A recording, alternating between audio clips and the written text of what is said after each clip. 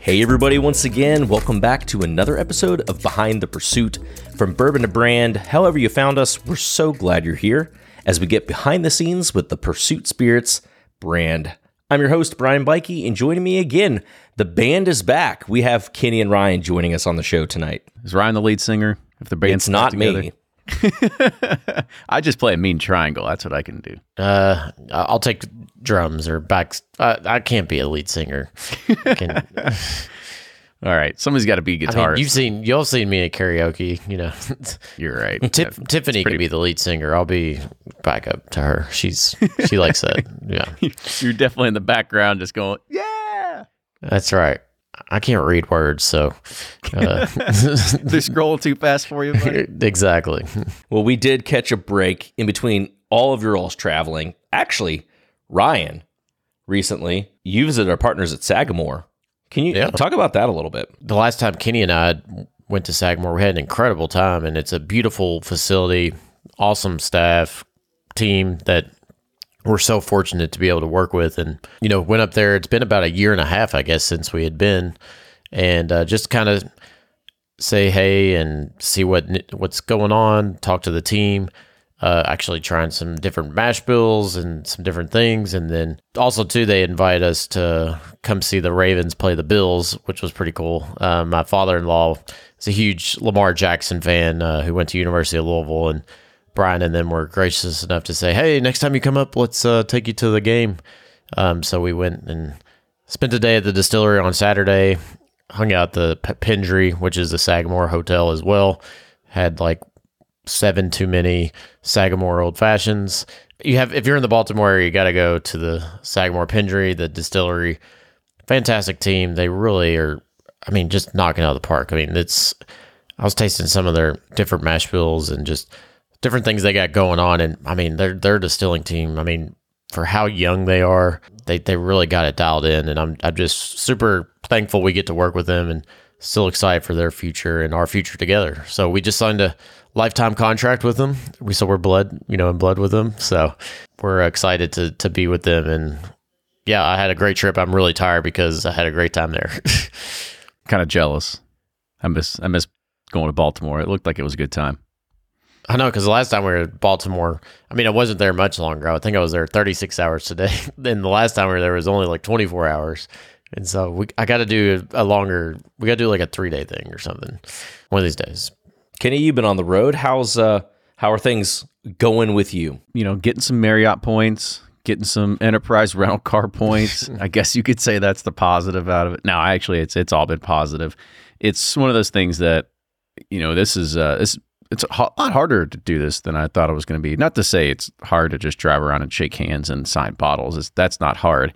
It's making sure that you're taking the time away from the other obligations that you need to be doing to make sure that you're making this a success. That's kind of the hardest part right now, is understanding that we can't live on the podcast alone. We've got to make sure that we go out, we work the market, we have to be good compadres to our distributors and everything like that. It's constant marketing. That's kind of what we're realizing, and is that this game it doesn't just sit still, is that you have to be constantly in the face of the consumer. You have to be constantly doing something to help push and promote your bottles, whether that's point of sale, whether you have somebody in the store doing tastings for you or something like that. But part of this is to say that, what have I been up to?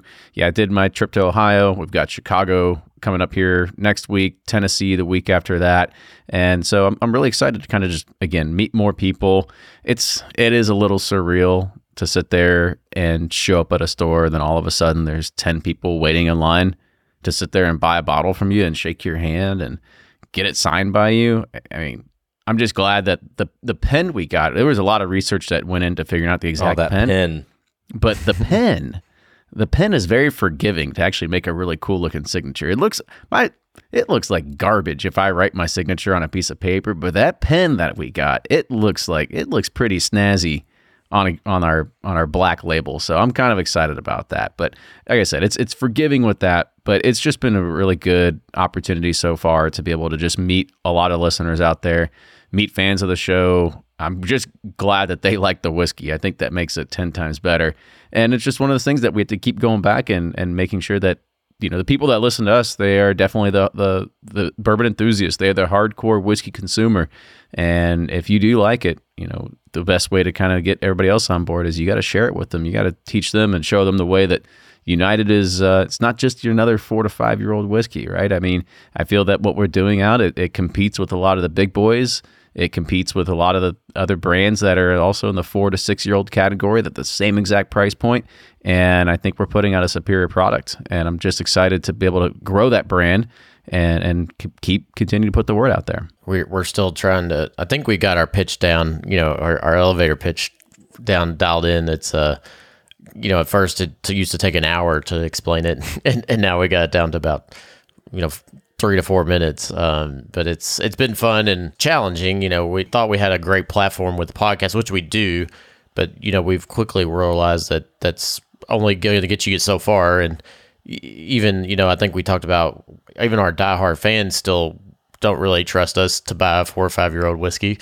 And, is that education, getting liquid to lips, getting it in front of consumers. Kenny has done a fantastic job with that in Ohio. Continue that in Tennessee. We had a great outing showing at, we've done 3 events here in Louisville now, or 2 or 3. So that was nice to be back in our... Oh, yeah, in Doc's Bourbon Room. Shout out for that one.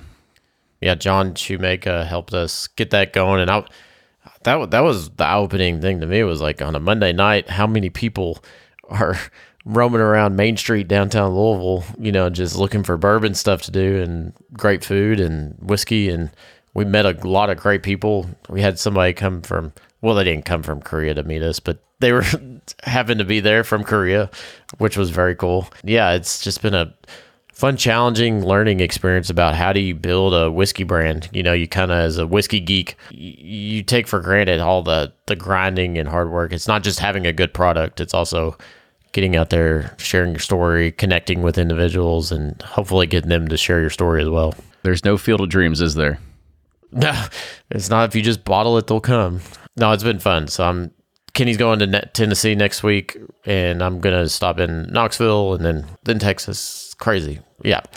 Yeah. A lot of cool things. I think that's one thing that we're going to know is that this is not going to be something that we just do once and it's done. I think we'll be able to do a few of these throughout the year and kind of scatter them around and stuff like that, and kind of just make market visits and whatnot. So excited to be able to do more of these in the future too. On the topic of this, really, and as it pertains to brand, and coming off of the brand recognition topic that we did several episodes back, we had a question from listener Steve to the podcast, and he wanted us to talk about the thought of brand loyalty.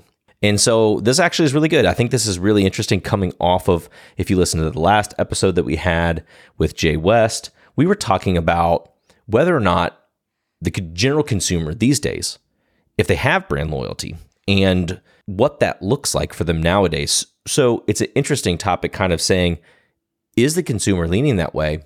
Or what things can we do, and outside of bourbon? What do we do? Are there brands that we stay loyal to? So we're just going to kind of dive into brand loyalty in general. And I'll start the topic off really with the question of, how do companies, whether they're bourbon related or otherwise, nowadays, maybe even a history, how have they been successful creating and maintaining brand loyalty? And where do you all think we presently are or are going in regards to how companies are doing it successfully, or will need to maybe pivot in order to be successful maintaining that brand loyalty? Well, I'll kind of kick this off, and it is a double-edged sword when I think about this. And if I have to lean one way or the other, and by the way, I also want to say that Steve Breen, the one that made this particular question, he is definitely brand loyal to us. I love Steve. Steve's a great guy. So cheers, Steve. Thanks for putting that out there for us.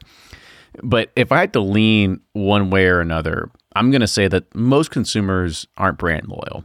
Most consumers today are always chasing the shiny red ball. It doesn't matter where it comes from. If somebody comes out and it's a double-digit something, if it's from Heaven's Door, if it's from Four Roses, if it's from name any other 60 different distilleries, if it's a double-digit something, people are just going to go ahead and shift and move focus to somewhere else.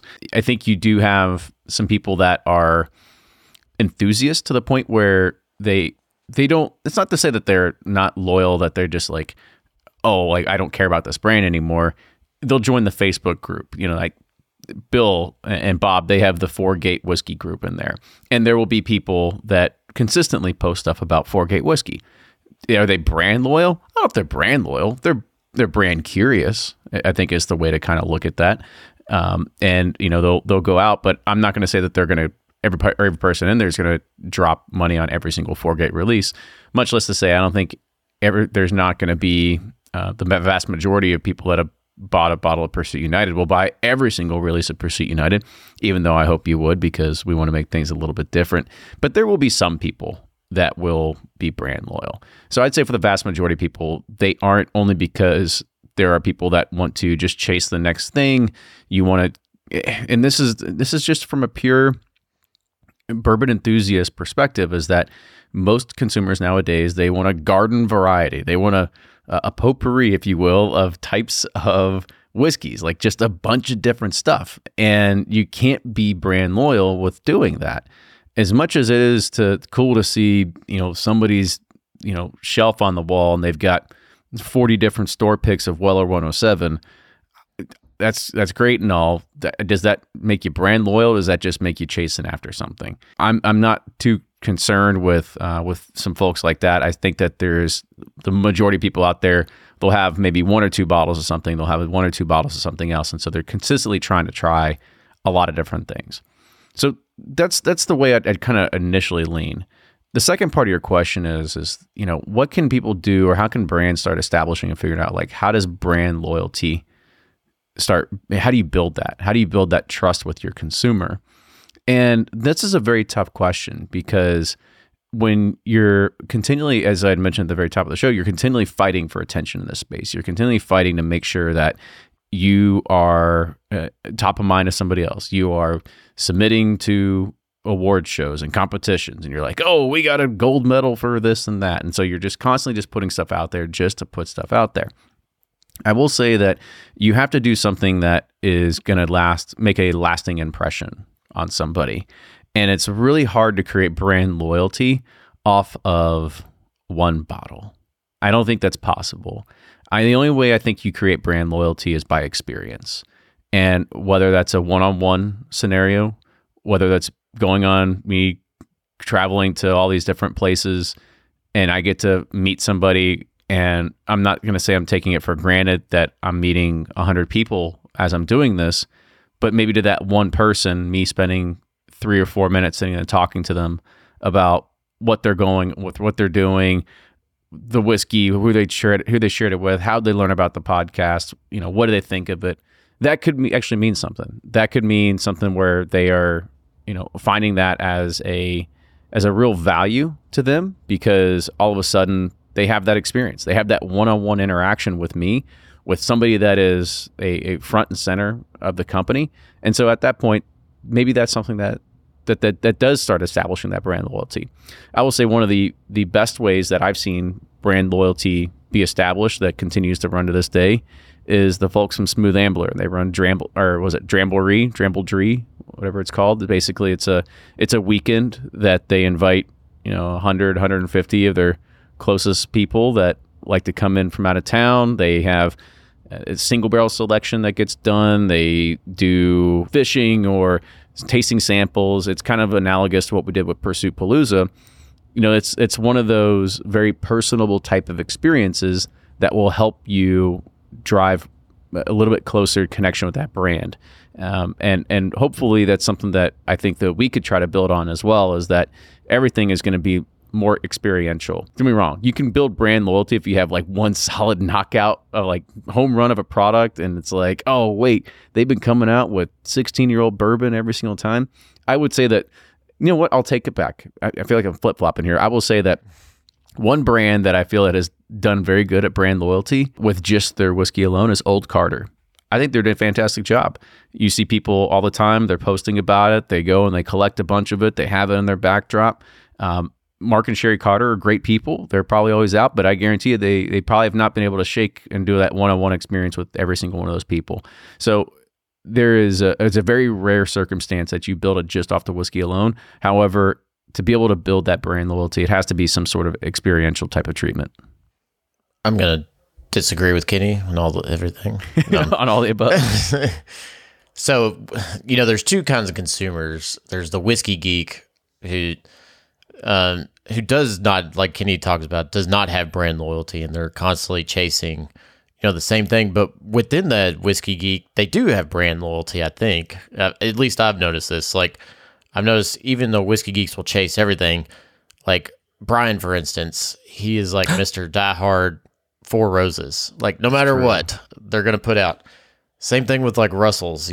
Some people are just like, I mean, hell, you got somebody with a Rare Bird who has a, following over one brand. Whiskey geeks, while they do chase everything, I do think they have one brand that they kind of latch on to. For me, like, my heart's going to be always with Heaven Hill products. Even though I love trying new things, I'm always going to go back to, a Heaven Hill type of product, even though now I'm mostly just drinking what we're having, whatever we're working on.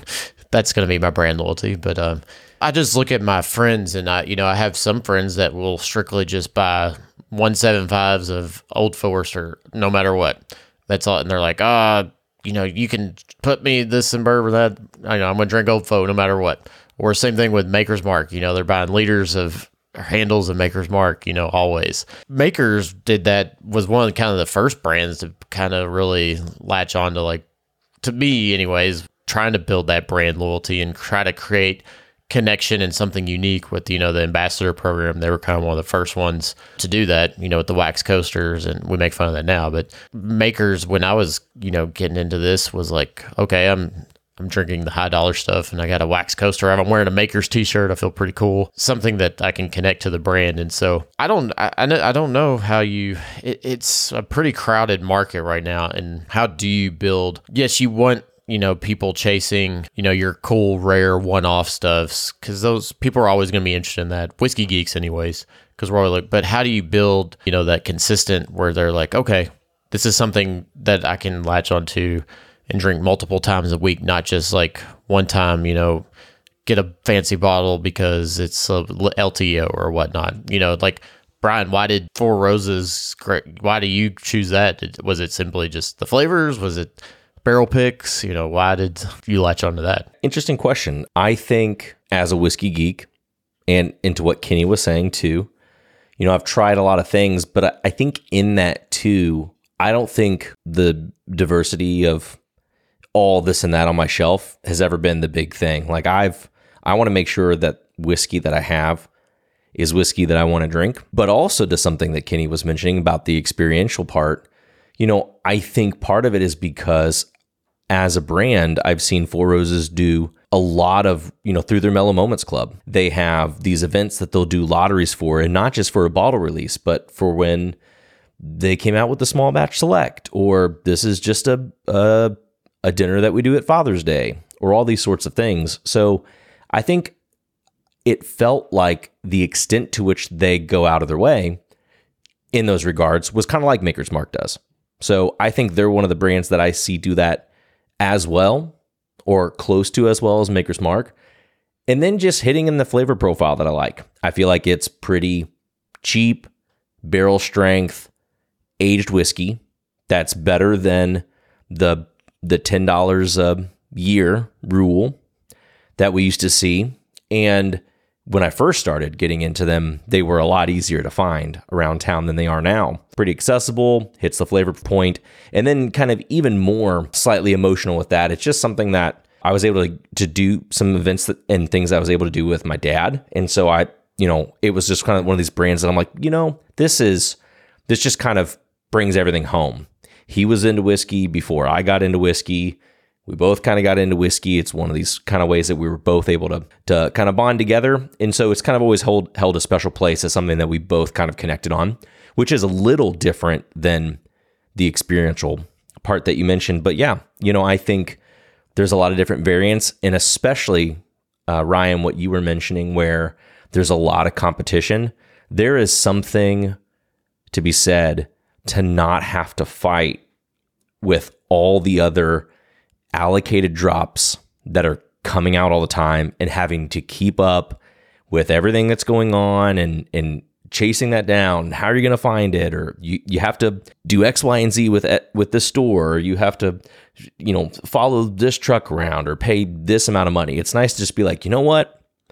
This particular product's going to have variance to a little bit of a degree, mean that every bottle I get will have something a little bit different, and that's enjoyable while still staying kind of similar in profile. With Four Roses, for example, I know you're big into their single barrels, but has that like got you to buy like say like a small batch select or any of the like I guess more available everyday items of theirs, or are you strictly just like barrel picks and whatnot? Are you crushing Yellow Label every week? That's the question. Well, not even Yellow Label, but like small batch select or small batch or Yeah, when it first came out, I thought that small batch select was kind of like this middle ground from regular everyday kind of shelfer stuff to limited edition. It's still a little on the youthful side, but there's some nuances about it that I feel like are a little bit more similar to how at least Brent Elliott presently blends stuff for the limited editions. But I still think that the small batch select and the regular single barrel that you get in the store are pretty good values for what's there on the shelf. The single barrel specifically, just the 100 proofer, that's usually would be in one of my lists that I would give people to say, hey, you should check this out. I don't know that you'll learn if you like Four Roses profile based on that, because that's a weird thing about their brand specifically is I don't think their regular mainstay products really showcase what they could do all that well. They're, a lot of people are like, I don't like Four Roses. And I'm like, well, I kind of don't blame you. Yellow Label's a little unassuming and the other products are, kind of specific too.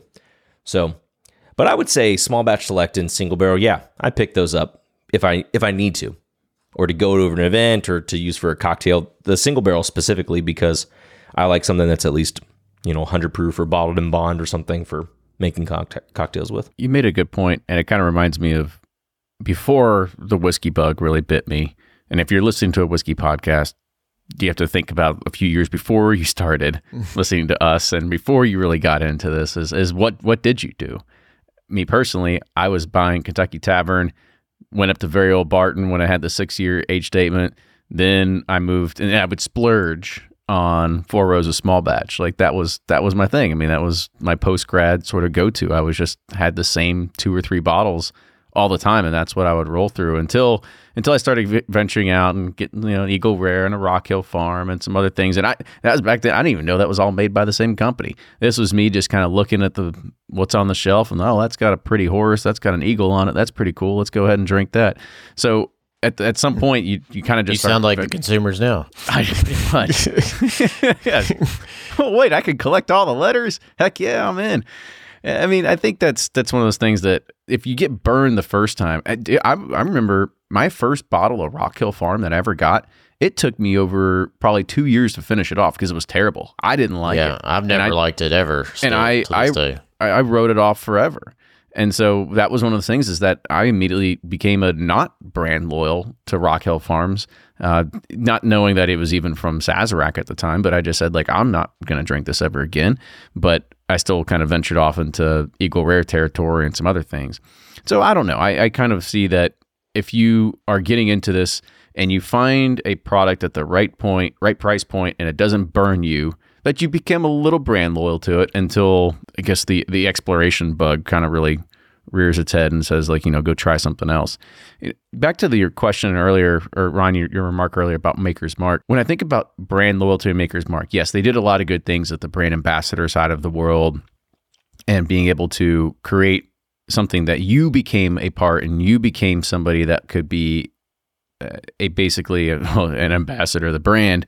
But even before then, people were still picking up Maker's Mark, and people thought that, it was the high class, and a lot of this was because of marketing. They had fantastic marketing. Today they still have fantastic marketing, and one of those old timey marketing newspaper ads actually had a bottle of Maker's Mark on it and says it tastes expensive because it is, even though it really wasn't that expensive.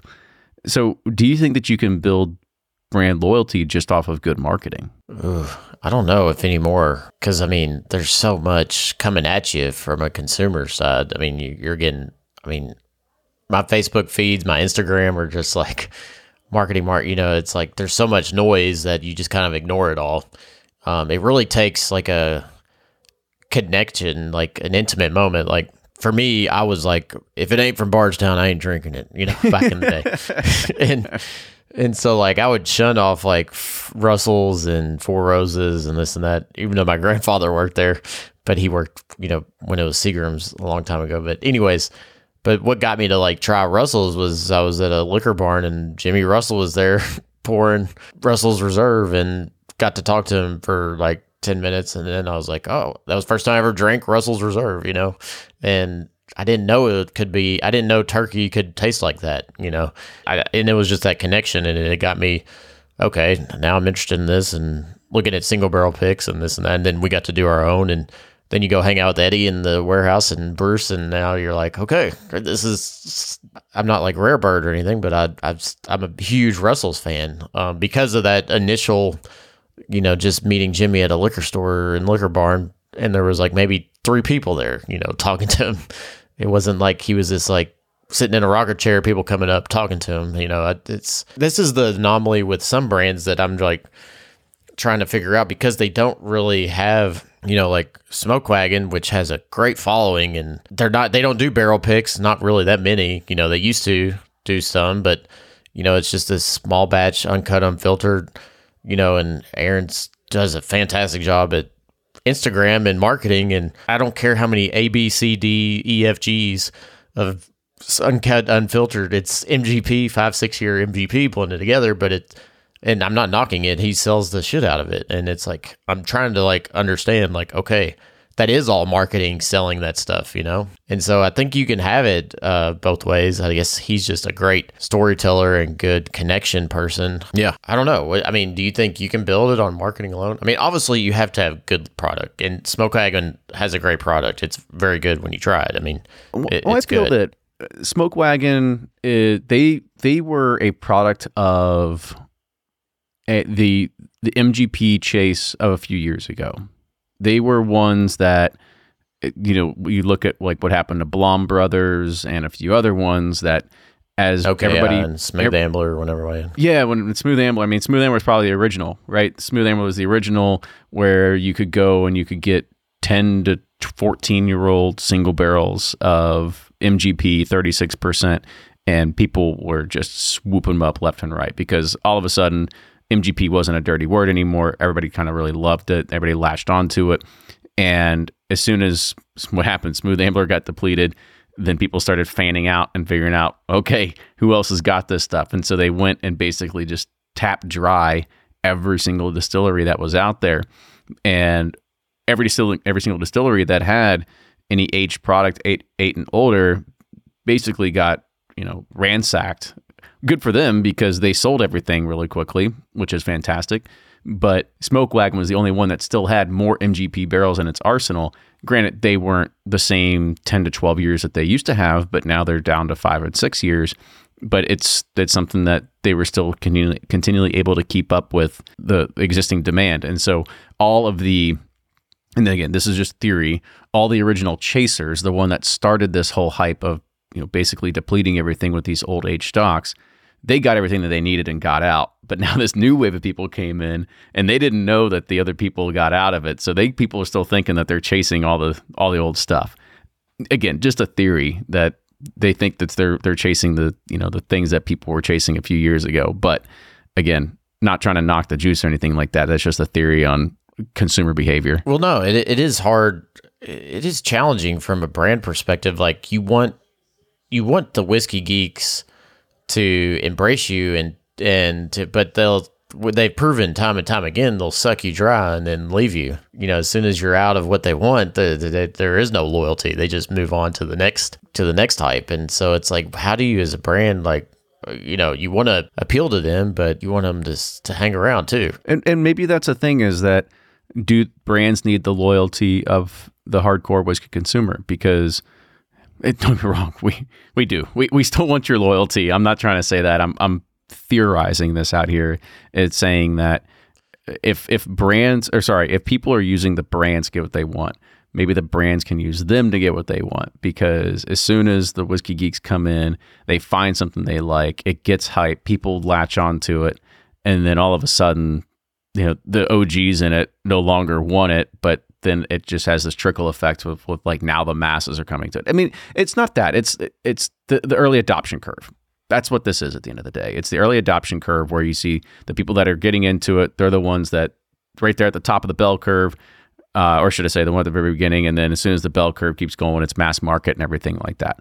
So, and not to say that, please do that to us. I don't care. Like, come bleed us dry as much as you want, because that would be great to be able to have. But I still think at the end of the day, there's a way that there's a balance and a harmony that comes between this, is that the whiskey geeks are always looking for the next great thing, and brands need the whiskey geeks to be able to basically show and prove that story. That's kind of what we're trying to do, is that even though I feel that we speak directly to the whiskey geek, we still have to infiltrate a lot of the whiskey geekdom and the territories that are out there, because I know that people that might listen to us, they might know us, but they probably haven't tried our product. And so we have to break that barrier. We have to get beyond that, and we've got to turn them into believers. We got to make them show that, we can create and we can put out a great product, and hopefully that makes them brand loyal, even for a little bit, but it's something that will hopefully drive even more people, because what do you do with something that you love?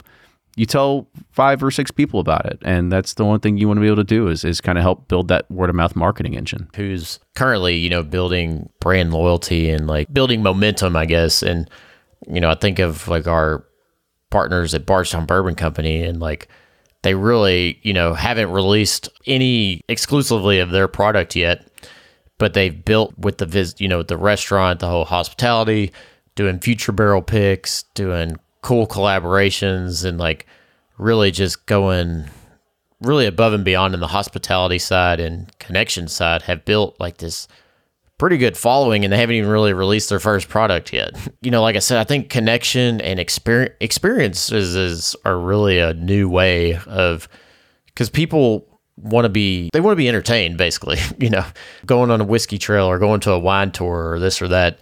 They like having fun things to do and memorable experiences. It's not just getting the cheapest, old faux handle and mixing it with 7-Up. They really want to elevate, their experience sides of things. And I think that's a new way that whiskey brands can help build loyalty, as well as through like an experiential type thing. And that's maybe where we've been probably lacking, not having a location and not having somewhere where people can connect our story to, whereas they probably just think we're, Tater podcasters sourcing stuff and throwing it in a bottle and just sitting it on shelves and stuff. So it's not really, it's hard to take us seriously because you don't have that, that place where people can come and like sit and be with your brand. So quarterly paloozas, is that one you need to throw? Quarterly paloozas. Yeah, it is. Yes. My party planning just can't handle that right now. So let's get away from bourbon just for a little bit. What other brands, are there any other brands you guys are loyal to, and why? Are you like Team Nike versus Team Adidas? Are you Apple versus... There's just Apple. We don't even have to talk about, for sure, Android users, or Coke versus Pepsi. Are there? I was like, brands? As soon as I text somebody and see the green bubbles, like, this is going to be a quick conversation. It's not actually a real friend. I don't really need to know you. What other brands are you guys loyal to, and why? So I will say, at least for me, there's a few. I can name one off the top of my head. Is when I think of anytime I buy appliances, I buy GE. And that's because my grandfather worked for General Electric for his entire life. My parents owned lots of stock in GE at one point. And so we have a brand loyalty to that. When I was, and then this is basically just going to having skin in the game. When I was in college, this is kind of funny. So when I was in college, I've told the story a few times, but me and my roommate, Chris, he was the lead social chair. I was like assistant to the social chair. And that basically meant that you threw the parties every single weekend. You're the ones talking to the sorority, you're setting it up, you're going to the party house hours beforehand, setting it up, you're doing all the booze runs. Long story short, this was also the time when like bourbon was really getting us big. So at our house parties, we would always do massive bourbon and Coke pitchers. It was basically a handle of Kentucky Tavern to 2 liters, and we went with Diet Pepsi. And I always made him buy Diet Pepsi because I owned stock in Pepsi at the time. And so whenever we'd go into CVS or whatever it was to go and buy everything, we would buy 2 liters of Pepsi, and nobody questioned it. But that was my brand loyalty moment back in college. I hate to say it, this sounds lame, but I've been very loyal to High Noon. Let's go. In the seltzer game. I don't know. The reason I liked it was it was like, all right, it's something refreshing. It's new. It's hip. The packaging's like cool. It speaks to like, being kind of laid back, casual, and like the price points there. It's like perfectly, I don't know. It just fits like that. All right, I'm ready to chill. It's hot out, whatnot. I don't know. I just really like everything about High Noon's like marketing, packaging, and like kind of that lifestyle. Whereas like a White Claw and a Truly is like more like, you're kind of like, So I don't know. High Noon's more of a sophisticated seltzer. It's the story I tell myself, though. Sophisticated seltzer.